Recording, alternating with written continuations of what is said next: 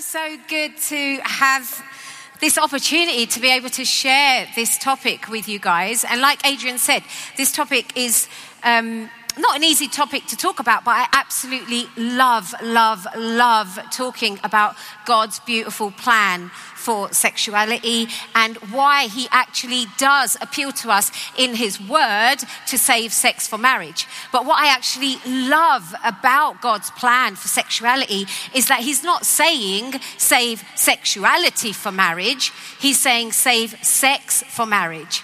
And as sexual beings, as Christians that, serve God, we get to own our sexuality whether we're having sex or not. We get to do it from a place of celebration and from a place of dignity and purity. But I did not know that. When I was a Christian, when I first got saved at the age of about 12, I had no idea about all of that. I had no idea that, you could be a Christian and actually own your sexuality from a place of purity and celebration and honor and dignity. In my mind, I just figured, much like I'm sure many of you here think, that no sex before marriage, you don't talk about sex, sex is taboo. And I had to go through a very, very long, crazy journey before I came to discover what God's beautiful plan for sexuality and sex actually was. And so I am going to share that journey with you all, and then I'm going to share with you why I truly believe that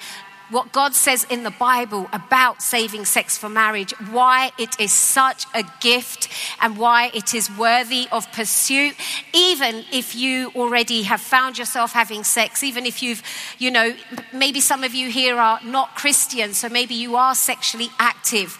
But my desire is that when you actually hear why God says what he says about sex and the beauty of actually saving it for marriage, that you will be encouraged to follow him in this area. And so I'm just going to quickly pray before I dive in and share my story. Lord Jesus, I thank you so much for every single precious one that is sitting here in this tent. Lord, I thank you that you have a plan and a purpose for their lives and that you have a beautiful design for their sexuality. And Lord Jesus, I pray that as I share my story and as I talk about what you've done in my own life and why your word is so beautiful and worthy of pursuing, even in this area of sex, I pray that hearts would be changed. I pray that people would be encouraged and empowered, Lord. And I just ask, sweet Jesus, that you would absolutely have your way. So for me, I grew up in East London, and I actually grew up in a home that was a Hindu home. So my parents, they were Hindus and they raised us as Hindus. And they were quite conservative. They weren't like crazy strict, but we weren't allowed to have boyfriends. We weren't allowed to drink. We weren't allowed to smoke. We weren't allowed to stay out beyond a certain time. And we were raised with conservative values. Honor was huge in my family. Our family reputation and not doing anything to bring shame on the family was like a big thing. And when I was growing up, this is before I became a Christian, although no one ever mentioned sex in my family, but there was just this innate awareness that sex was taboo and you don't have sex outside of marriage. Like, I knew that. And because I didn't want to shame my family, and what would happen, because my dad was an alcoholic, and so we used to tread on eggshells every night when he would drink, because if he drank, then he was going to get violent, and if the children had done something wrong, then he would end up beating my mum, especially if it was something around this whole area of boys or girls for my brothers. And so I was so conscious of not doing anything that would bring shame on my family. And so for me, the idea of having a boyfriend, I wasn't going to have a boyfriend. The idea of having no sex until marriage, like, that resonated with me because I came, from an Indian culture. But things happened along the way that began to change my mind. And actually, I think so much of it was rooted in my own sexual brokenness. And it started way before I could do anything about it. It started when I was born, because I came from this Indian family where boys had like a greater respect and appreciation. And so when I was born, my dad wanted me to be a boy. And because I wasn't a boy, he ended up not coming to the hospital to see me for the first 3 days. And that really just instilled such a spirit of rejection in me from like a newborn. And I carried that with me for a long, long, long time. And what that then meant is, as I got older, I went to, carry this real sense of not being good enough. And my dad, he never, even though he looked after us and even though he, put food on the table and he loved us in the way that he knew how to love us, he was not tactile unless he was drunk. He wouldn't tell us that he loved us. And so I never ever heard my dad ever say the words to me that, Bobby, I love you. And so I grew up like seeking that validation elsewhere. That's one of the reasons why later on in life I became quite promiscuous, because I was seeking that kind of validation from my father and I never received it. Other things that happened to me is I was molested quite young as a child, and so that awakened my sexuality in an illicit way. I also, from that time would start reading adult books at quite a young age. I would drink my dad's whiskey. I would sneak down in the middle of the night and smoke and nick his whiskey when he wasn't around. Also, because we were raised in like this Hindu family, like demons were normal to us. I didn't know they were demons at the time, but I was used to going to prayer meetings where I would see people get possessed. It was just all part of pagan worship. And so I would see that, people would be worshipping and calling on different spirits and calling on like these different idols. And then they would become possessed and their eyes would begin to gyrate and their hair, their head would almost spin around. It wasn't, but it seemed like it, like the head would just be gyrating. And that for me was never normal, but it was common for me to see those things. And my mum, she would be a very devout Hindu, so she would take us up to the mountains when we would go to India, and we had to go to all these like different temples and, to worship all of these idols. And so there was a lot of demonic presence in our family when we were growing up, and it was just ordinary life. And when things weren't going well, there was talk of going to a fortune teller, or casting certain spells, or appeasing the gods to try and make things go better. And so that was like my background. And I would think to myself, how can these idols, these half humans, these, half animals, how did they create the world? I would see my mum worshipping all of these statues and these pictures with flowers around them. And I would just be so confused, because I'd be like, how can they hear our prayers? They're not, they don't have eyes, they don't have ears, they're made out of stone, they're made out of clay. I don't understand, they're not alive. These were the things that would baffle me as a kid. And then when I was 12, someone told me about Jesus, and someone told me that he was alive, and this Christian God was a living savior.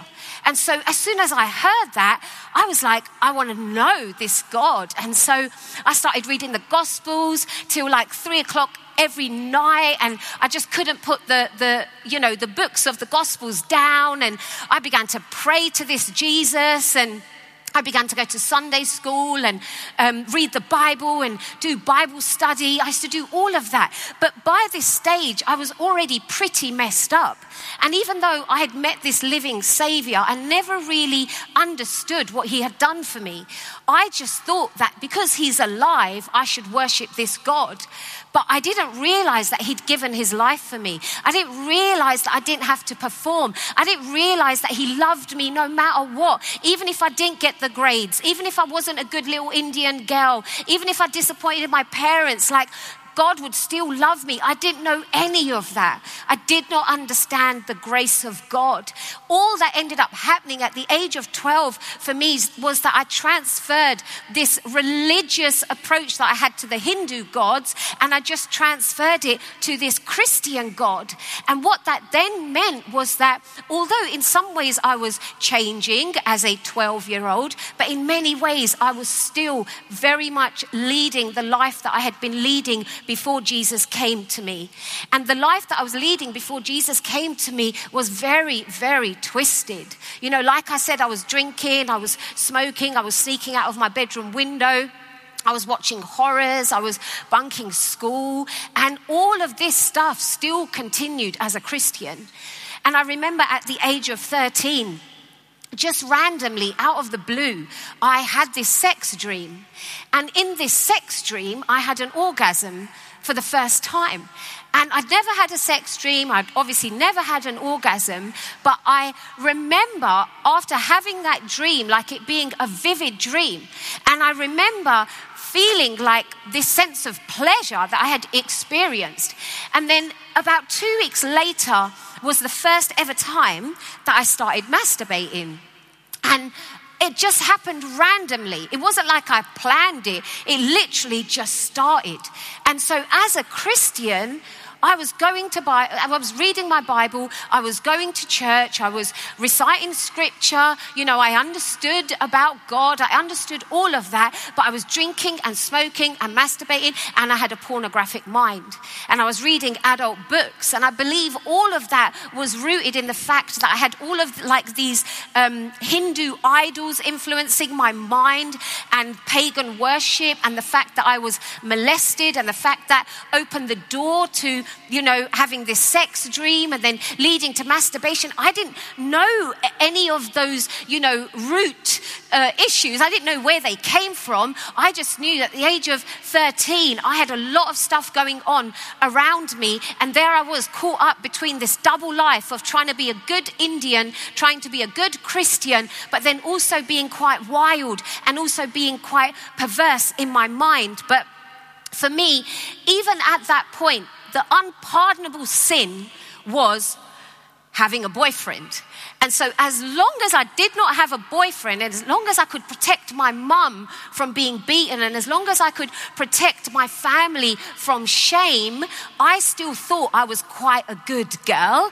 And my desire was to protect my mum. And so no matter how many boys approached me, I always said no.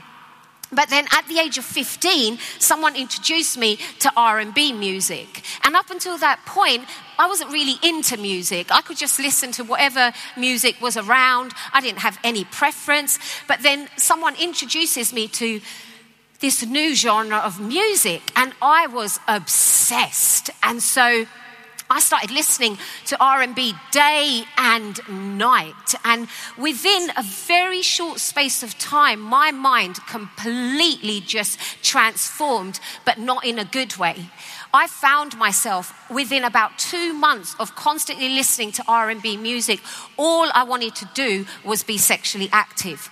I didn't care about my mum anymore. I didn't care about my culture anymore, about protecting my family or protecting my family honor. I didn't care about any of that. I just wanted to have fun. I wanted to be sexually active. I wanted a boyfriend. And so I remember at the age of 16 having my first boyfriend, and that was really just what made me so happy, as well as clubbing every single night of the week, even though I was now at fashion college and I had the opportunity to, you know, study to be a fashion designer, but all I wanted to do was just go out and party and have sex.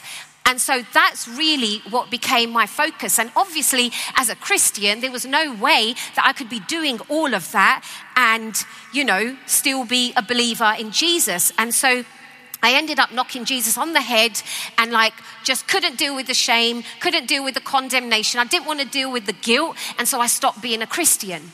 And then I embarked on a really just hedonistic lifestyle that actually just seemed quite ordinary to me. It's no different to many people live as someone who, is in the West, like to live the kind of lifestyle that I was living at the age of 16 is just ordinary life. And so I forgot about God, and I just decided just to go after what makes me happy.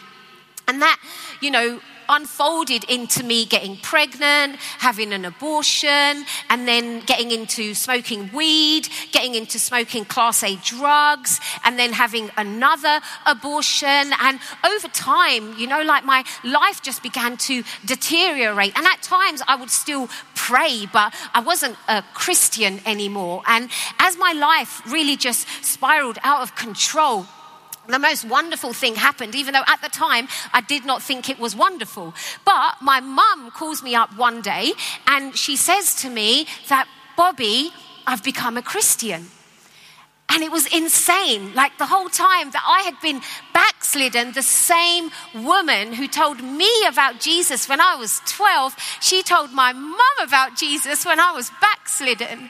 And so that my mum began to pray for me.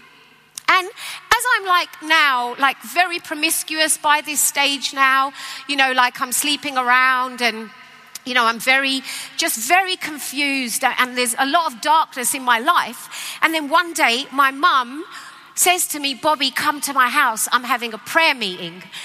And so I went just to make her happy. I had no interest in going to a prayer meeting, but I decided to go. And when I went to this prayer meeting, I ended up having an encounter with God. And someone came up to me and they began to talk to me about Jesus. And I thought it was a come down from the drugs that I'd been taking the night before. And I just began to cry. And what I didn't realize is that in that moment, it was the Holy Spirit that was actually resting on me. And I remember going home that day, and I remember knowing that I've met with God, but not being in any way moved to change my life in any way. And so on the outside, I continued doing the same thing. I continued taking Class A drugs. I continued being promiscuous. I continued smoking and drinking and doing all of the stuff and clubbing like crazy. Like that's all that I continued to do. But now it's like God had got under my skin, because now when I'd be off my nut and I'd be out there being in a toilet taking cocaine with someone or being at a party, all I would be talking about is God. And I'd be asking people do you have a relationship with God?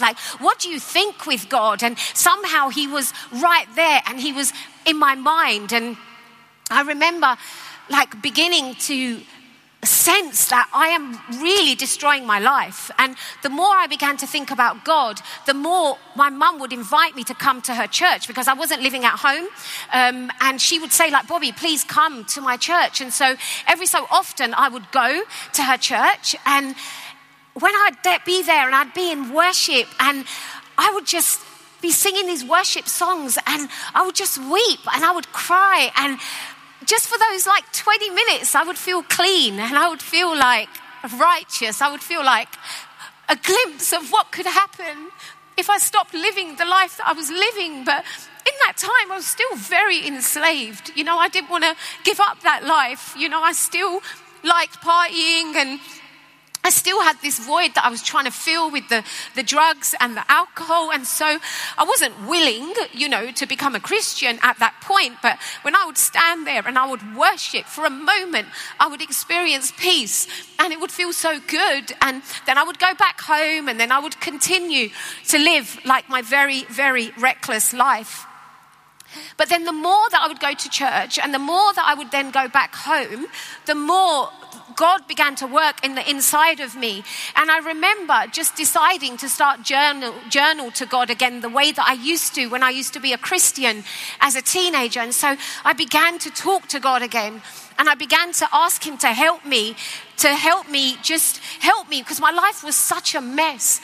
And I knew at that point that I needed God to rescue me. I knew from what I had known as a Christian when I was a child, I knew that if I continue going down this road, that I am going to destroy my life and I am going to end up doing something so destructive. And so I remember recognizing that I need to get saved. And so I would go to church, and I remember I would go forward for an altar call, and I knew that I needed a savior, but I still wasn't willing to make Jesus my Lord. And so I would go forward for an altar call, and there would always be parts of me when I'm responding to the altar call that I'd always have a backup plan. I always, at the back of my mind, thought that, well, there's no way I can really give up the drugs. And I mean, I am probably still going to have sex. And, you know, I hope that Jesus can change me, but deep down, I don't really want to change. Like, these are the thoughts that I would have at the back of my mind every single time I would go forward for an altar call. But in my mind now, I'd gone forward, I'd said the salvation prayer, and now I was a Christian, and God was beginning to show up for me. He was beginning to answer the prayers that I'd been journaling to him. And so I ended up deciding that I am going to be a Christian, and I am going to move back to my mum's house, and I'm going to try and get on the straight and narrow, and I don't want to die. I don't want to go to hell. I'm going to become a Christian, and things are going to change. But the thing was, I found Christianity so boring. It was so utterly boring compared to the life that I had known before. And so I would, go to church, and now I was a Christian, and I got baptized, and I would go to Bible study, and I would do all of that stuff, and I'd try not to have sex, and I'd try not to masturbate, and I'd try not to, smoke or drink. And then I'd go about 6 weeks, and to celebrate, I'd go out and get off my nut, because I'd be like, woohoo, I was good for 6 weeks because I was doing it all in my own strength. And that's what I kept doing for the next 2.5 years. I was trying to be a Christian, and I was having encounters with God, and those encounters that I'd have, or when I'd get prophetic words, like, they were wonderful in that moment, but I'd always find myself like going back into the world. And then I'd repent, and then I'd take communion, and I'd beg God to forgive me. Then I'd go back into the world again. And the more I kept doing that, the darker it kept getting. And it just felt like I was being sucked into this prison. Because the Bible speaks about, when demons come out of someone, then those demons go into the dry places, and they look for somewhere to settle. And when they don't find somewhere, they come back to that original person or that original place. And if they find it empty, then they bring 7 deadlier demons. And so for me, those 2.5 years where I actually became a Christian, but then I had one foot in the world and, one foot in the kingdom, that was torturous, because now I had deadlier demons that had come, and, they were dwelling in me as a Christian, because I had opened the door to sin in such a radical way, because I was still in sexual sin, because I was still masturbating, because I was still drinking, because I was still smoking. And so now the enemy had legal right to come into my life. And it all culminated about 2.5 years after I said my first altar call. And I remember by this point, I didn't know how to do this anymore. I was like, Jesus, I don't even want to follow you anymore. I can't even do this. Like, I'm done with this. I'm done with this prison. And I remember one Friday night, I was with some friends, and they'd come over, and we'd been drinking and taking drugs. And they went, and I was in my bedroom, and I could feel oppression, and I could feel all kinds of heaviness around me. And I just thought it was a bad trip. And so I was just waiting for the trip to finish, and then I was going to go and brush my teeth. And then I felt it lift, and I felt like, okay, I'm feeling a bit better now. So I'm going to, in a minute, I'm going to get up, and I'm just in a minute, I'm going to get up. And as I'm just talking to myself that, Bobby, you need to get up and go and brush your teeth, suddenly I had like this attack. It was like a demonic attack, and it was just these waves and waves and waves of evil that went through me.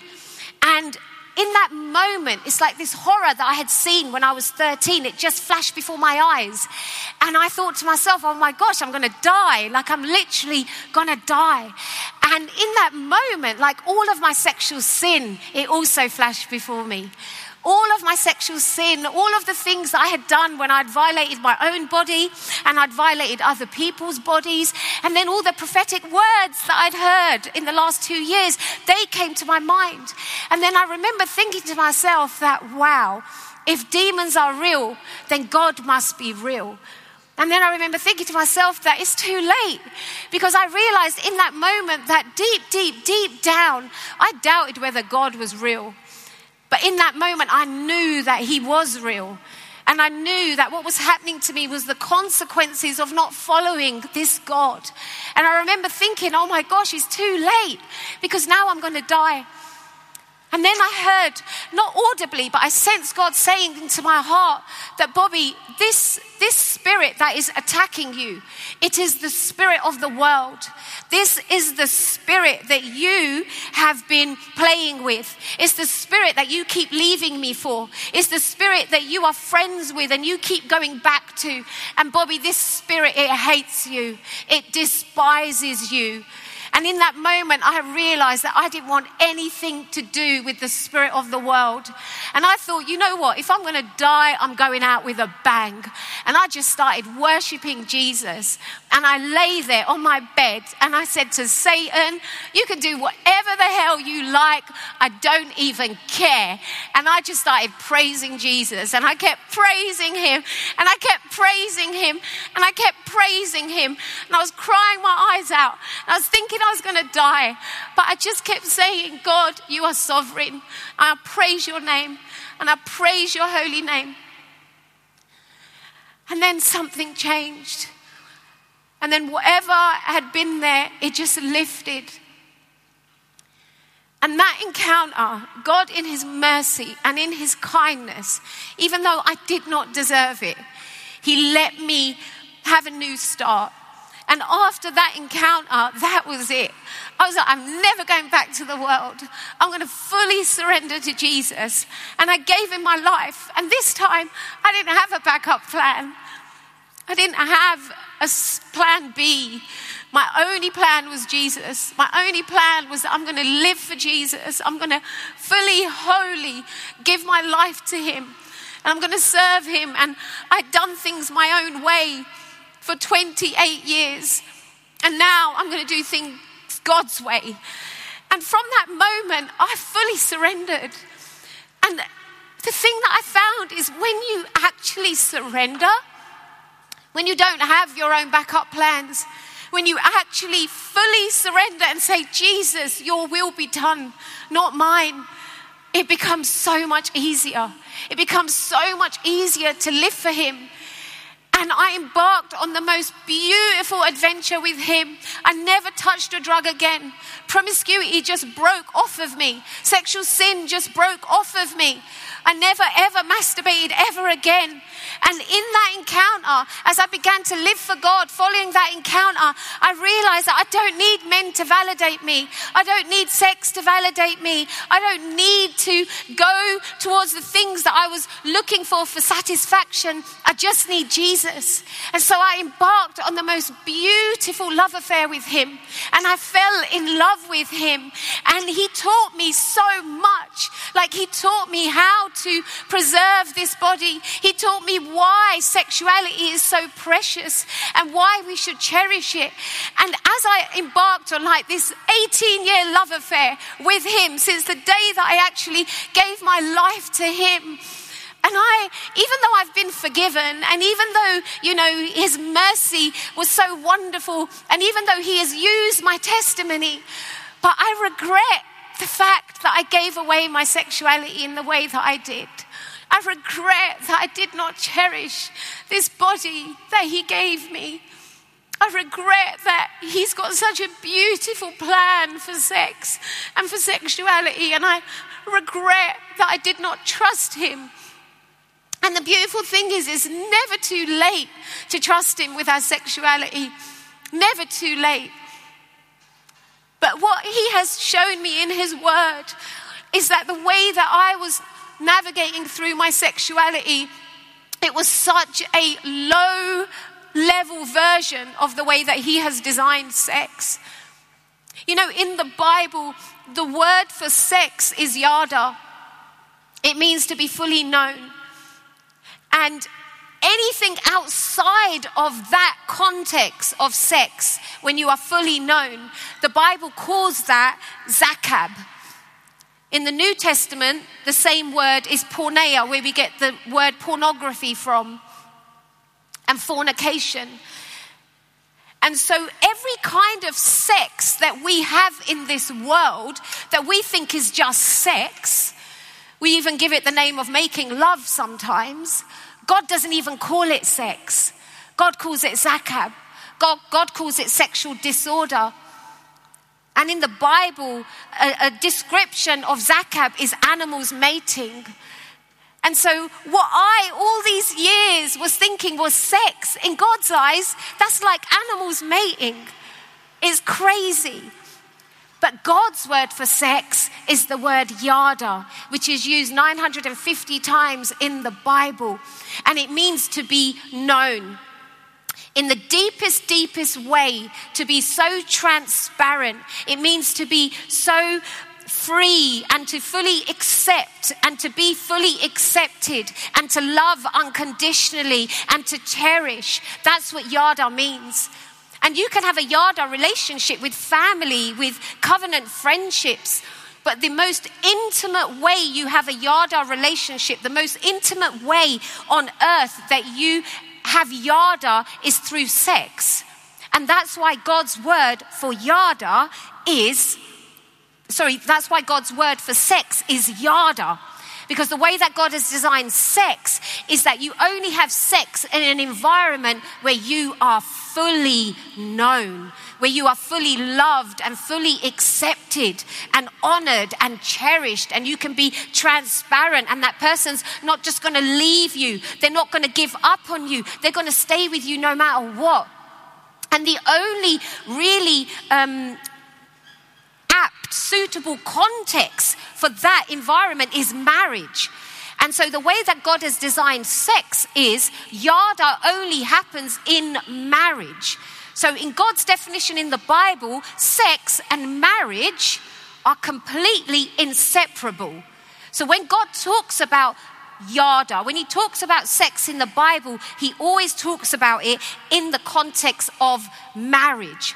And in Genesis 4:1, it says, Adam knew Eve. Adam yarded Eve. Okay, that means that Adam had sex with Eve. And Adam and Eve, they were married. And so in the Bible, in Genesis 2:24, it says, therefore shall a man leave his father and his mother and shall cleave unto his wife, and they shall become one flesh. So what we're reading here is that a man leaves his mother and his father and then cleaves to his wife, meaning marriage, and they become one flesh. So they yard at each other and become one flesh. So the Bible literally teaches marriage, sex intertwined. The way I was having sex and the way that the world teaches us that you can have sex as a standalone. But the Bible doesn't teach it. The Bible says marriage and sex completely intertwined with one another. And this word cleave is so important because that is what helps you to intertwine with each other as a married couple. This word cleave, it means to be glued to. It means to be attached to. It means to be tied to. It means to pursue. And this isn't just a spiritual term. This is actually a neurological principle as well. Because scientists, guys, this is mental, but scientists discovered about 15 to 20 years ago that humans are created with bonding mechanisms. And these bonding mechanisms help you to be loyal to the person that you are going to cleave to in marriage, in long-term relationships. And the way that happens is these bonding chemicals, they are neurochemicals like oxytocin, vasopressin, dopamine. Oxytocin is a bonding chemical that actually helps you to bond. If you're a mother, it helps you to bond to your child. Vasopressin, if you're a father, it helps you to bond to your child. And they're called like the cuddle hormones because it helps you to attach to someone. And then you've got dopamine, which is like a real pleasure hormone. And the way that God has designed it is in marriage, when a husband and wife come together, all those amazing, glorious bonding chemicals they're going to release and they're going to feel so good, and you're going to have the most amazing orgasm, and your brain actually changes while you're having all of these amazing, chemicals that are firing and wiring together, and they're reprogramming your brain. So your brain is being programmed to want to have sex with your spouse, and every single time you have an orgasm, your brain is like, ka-ching, that is a reward, and I want to do that again and again and again. And God designed it so that you would be loyal to your spouse that way. When you have all these feel-good hormones and your spouse, their memory gets etched in your brain, and that would help you stay loyal. Like God did that. God created all of these wonderful bonding mechanisms so husband and wives could stay loyal to each other. And this is also how soul ties are established. God, when marital sex takes place, you have godly soul ties where they cleave to one another, where they're knitted together. What I was doing is I was having sex outside of marriage, and so I was making soul ties with every single person that I was having sex with, and I was cleaving to them, and I was being attached to them even though they weren't my spouse. But the way that God has designed it is that you cleave to the person that you're going to be married to, and you cleave to them neurologically, you cleave to them emotionally, you cleave to them physically and spiritually, because when you have sex with someone, you enter into a covenant with them. And a covenant is a pledge, it's a vow. And the strongest kind of covenant is a blood covenant. And marriage is a blood covenant. And this is why virginity, guys, is so crucial. And if you're not a virgin, the same way I'm not a virgin, if you're not a virgin, please be so released and be so blessed. Like, God will forgive you the same way he forgave me. And I know that there are people that have had sex outside of marriage and you've lost your virginity, and that's totally fine. But the way God designed it is that two virgins come together for the first time. And in marriage, when they have sex, that's the marriage vow. Sex is the very marriage vow. And they have sex and they're virgins, and the woman's hymen breaks. And when it breaks, it sheds blood and it cuts a blood covenant. And so that blood being mingled, that literally seals the husband and wife in a blood covenant forever, till death do us part. That's why weddings say the things that they say, because it's a blood covenant. That's why in a wedding ceremony, you have so many things that symbolize a blood covenant, because marriage is a blood covenant. And the reason this is so crucial, I can't go into all the details, but just to summarize, the reason a blood covenant is so crucial is because in the Old Testament, God made a covenant with Israel. Israel was seen as God's wife, okay? Yahweh had betrothed Israel to him. And he wanted Israel not just to be his chosen nation, he wanted Israel to be his actual wife. So he spiritually betrothed Israel to him. And in the Bible, it says that God says to Israel that in my mercy and in my unconditional love and in my stability and in my faithfulness to you, I want you to yada me. I want you to be fully known by me. But Israel kept going off with other gods, going off with other spiritual lovers, worshipping idols. But God said, don't worry, because I'm going to make another covenant, because he'd made a covenant with Israel. He said, I'm going to make a new covenant, and I'm going to make a new covenant in due time. And the new covenant that God made was through Jesus. And when Jesus shed his blood on the cross, he cut a blood covenant with his bride. When he hung on that cross, he cut a blood covenant with his bride. This is why as Christians, we are called the bride of Christ. Jesus has betrothed us to him as his bride, and he shed his blood to initiate a blood covenant with us. And so as Christians, when we actually say yes to Jesus, we are saying yes to him as a bride. We are saying that, yes, Jesus, that as the bride, we are going to wait for you to come back for us as a spotless bride. And so our sexuality isn't just a case of, it's just about me. It's just about who I choose to have sex with.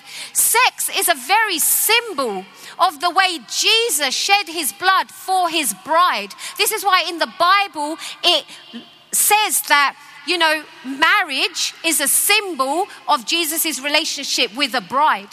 And the way with his bride, and the way that Jesus has designed sex is, you only have sex with someone who loves you the way Christ loves the church.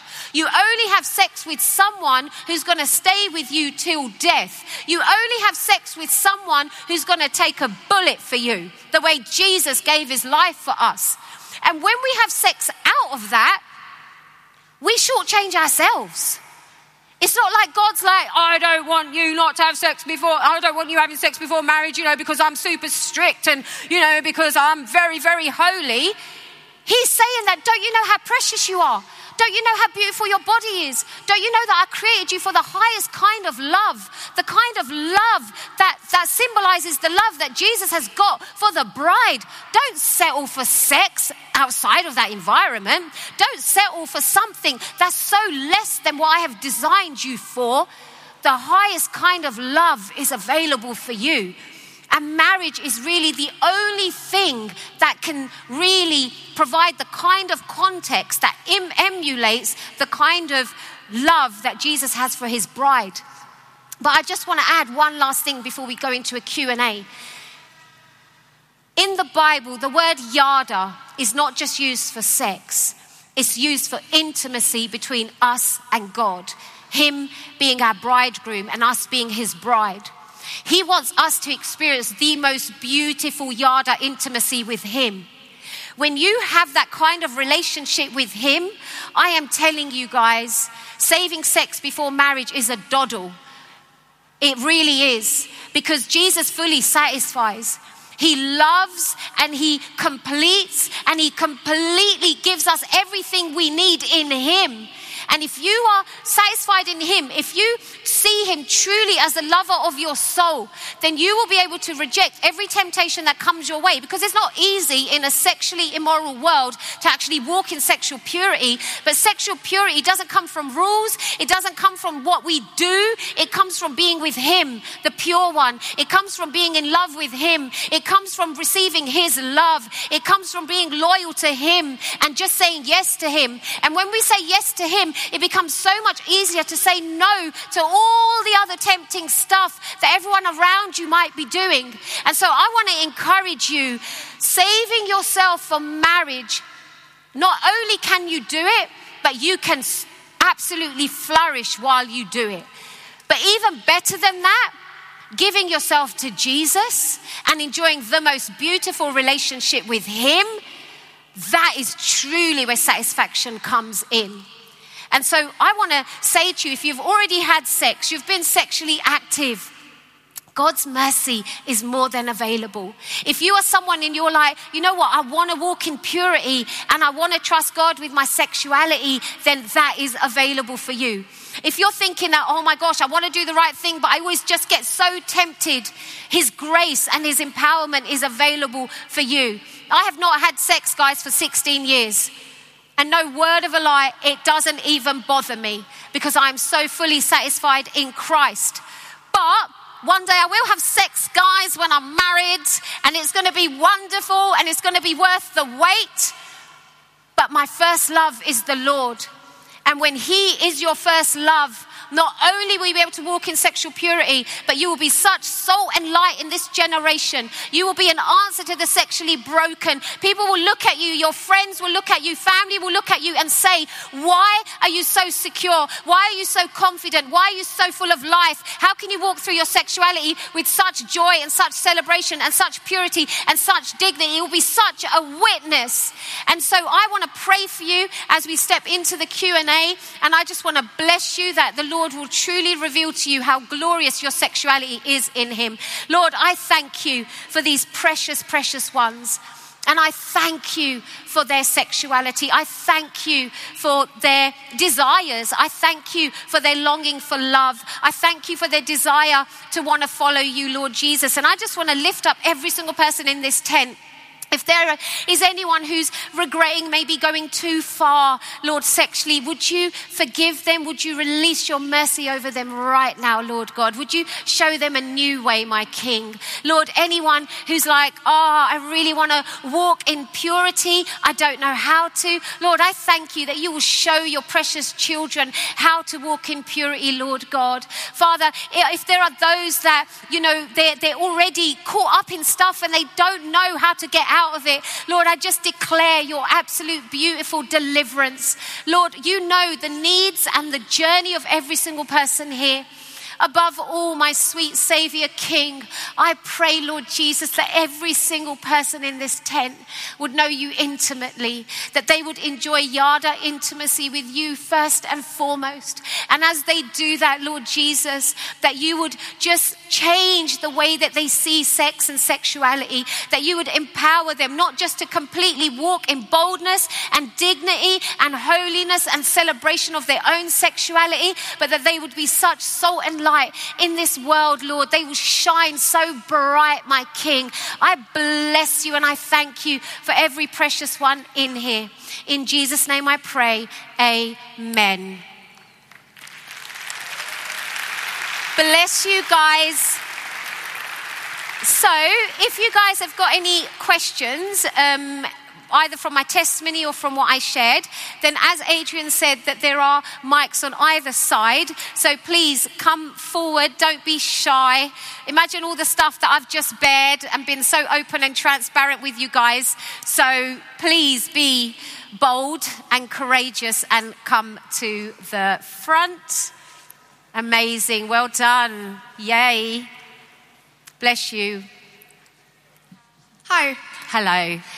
Why do you think God gave us sexual desire at such a young age if we're not supposed to engage it at this age?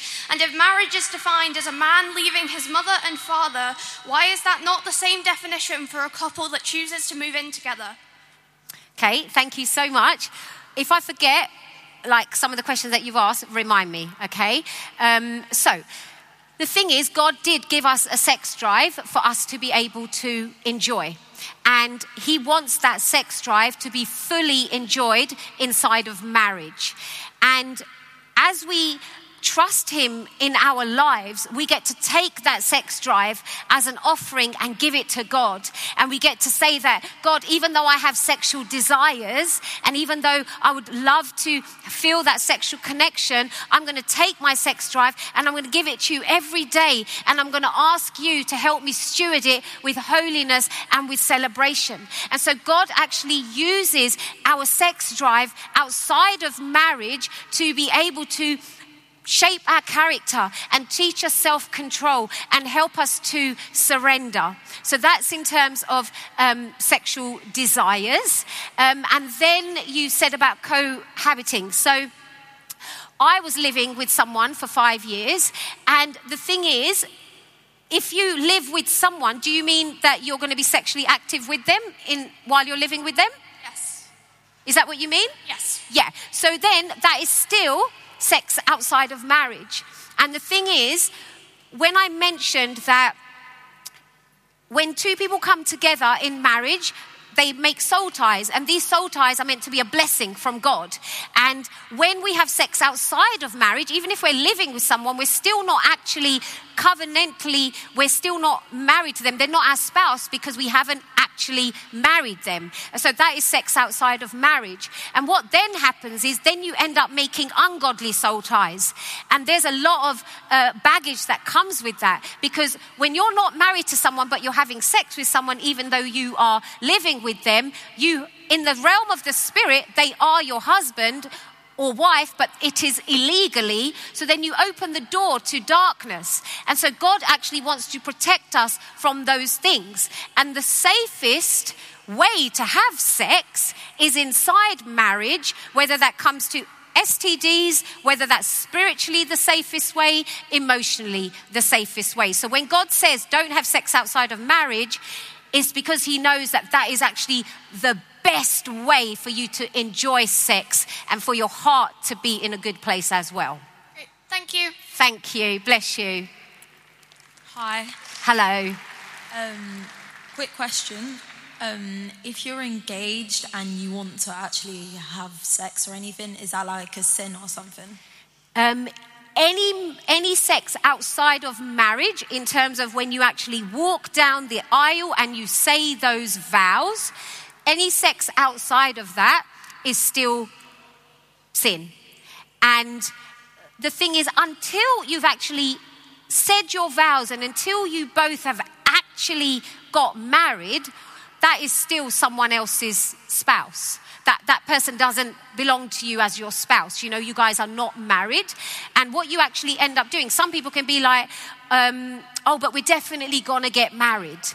But what you end up then doing is you then end up not only having ungodly soul ties between yourselves and you end up opening the door to darkness, but then if you do then end up getting married, you then end up defiling, like violating your marital bed even once you are married.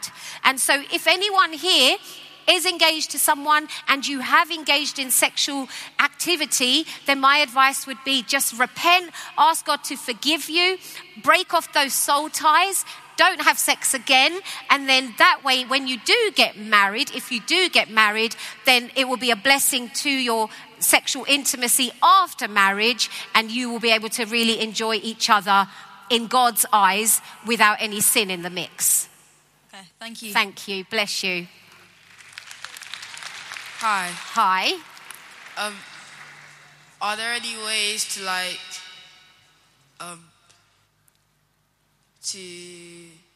stay clean?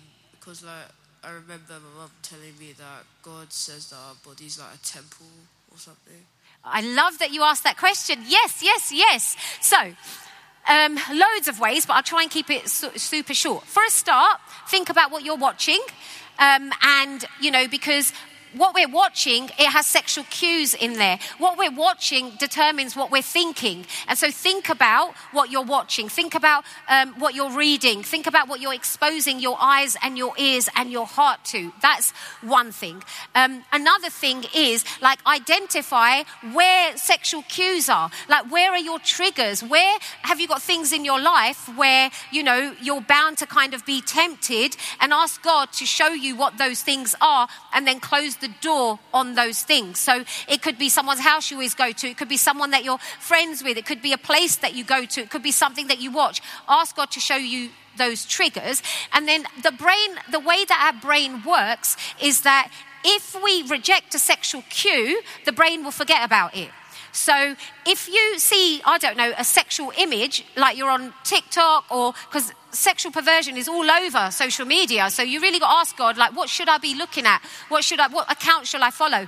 And if you see an image that is a bit sexually illicit, if you focus on it, your brain will be programmed to respond to that sexual cue. But if you keep your mind renewed with the word of God, then you will be able to reject that sexual cue. You'll look at it and be like, nah, and you'll just turn away. Then your brain forgets about that sexual cue. So the biggest thing I'd say to you guys is stay in the word of God. If you stay in the word of God, then your spirit man directs your thoughts. But if you're not in the Bible, then your flesh, your body, your desires directs your thoughts. So get into the word of God. That's the biggest thing I can tell you. Bless you. Thank you so much. Can we just go to this side? Yeah. If your partner's already had sex out of marriage, does that affect you? Sorry, sweetheart. Can you say it again, and can you say it really loud? If your partner's had sex out of marriage, does that affect you? No. If he's repented and he's asked for forgiveness, then absolutely not. You can, have a fresh start in your marriage. Just pray, ask God to get rid of any sin, repent, and it's all good. Bless you. Take you.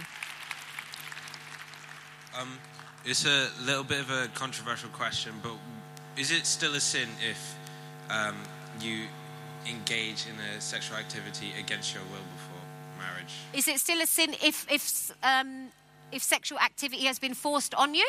Yeah. That. You are not at sin.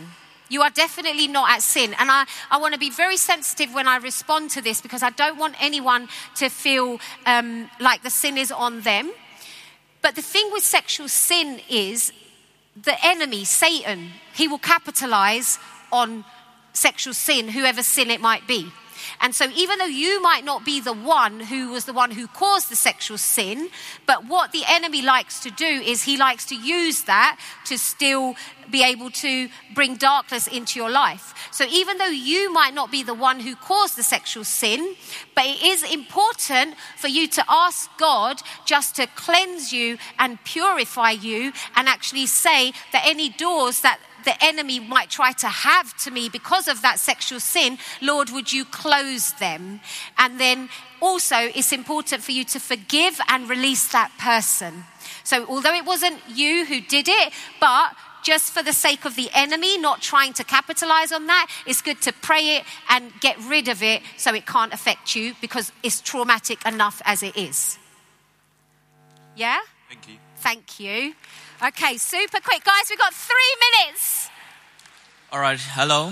Hi. All right, my question goes like this. Ayat, you're talking about Adam and Eve, how that they were joined together by sex. So sex becomes a way of engaging or maybe connecting as a pair, right? Sex is a symbol of a covenant that they've cut together. All right, so that being said, what other things can we consider when we are in a marriage that can keep the relationship together? Because other people are actually having that covenant, but at the end of the day, they're going to be breaking up and having to divorce. What other things can we consider? I don't know what you mean. Sorry, repeat that. All right, I'm saying other people, they are actually in that covenant as well, right? But they end up divorcing as well. So that means this covenant is not the only thing that should be binding their relationship. So I want to know what other things. It is covenant, because but obviously, when God created Adam and Eve and he created marriage, he hadn't created divorce. But God allowed divorce to happen after he created marriage because of adultery. And so there are reasons why, divorce does end up taking place, and there's no condemnation if divorce has been in the mix. However, covenant is the thing that binds a husband and wife together. Everything they then pledge to do to one another or do for one another is because they are in a lifelong covenant together. That is the foundation. So if you end up divorcing, then you would then, in most cases, or in some cases, you would get remarried. And yes, there are exceptions where you don't end up just having one covenant with one person, but in God's eyes, you would only have one covenant with one person at a time in marriage, because sometimes a spouse might die. Lots of different things might happen where you might have to get remarried, but the covenant is established through sex. Okay, guys, what we're going to do, we'll take one more question, and then I will be down here at the front, and I would love to answer any other questions that you might have or anything that you might want to speak to me about. So let's just take one more question from you. So if sex is like a good thing or like a gift from God, why do you think certain Christians decide to remain celibate? Like, do you think that's good? Or? Sorry, honey, can you repeat that? Why do certain Christians remain celibate if, like, sex is a good thing that we've been given by God? Yeah, great question. The thing is, singleness is a gift, the same way marriage is a gift. So the Apostle Paul says that you can have the gift of singleness as well as, marriage being a gift. And it goes back to what I was saying with Yada intimacy. You could be celibate your whole life and never have sex, but be fully satisfied in God. Because God has made us as sexual beings, but we are not just sexual beings because we're having sex. We are sexual beings even when we're not having sex. And so if someone chooses to be celibate, they can still enjoy true intimacy with God without never having sex, because that might be their offering before God, and that might be what they sense God saying, like the Apostle Paul was celibate. They might sense God saying that in your life, the way you're going to give me glory is you are going to be celibate. Okay?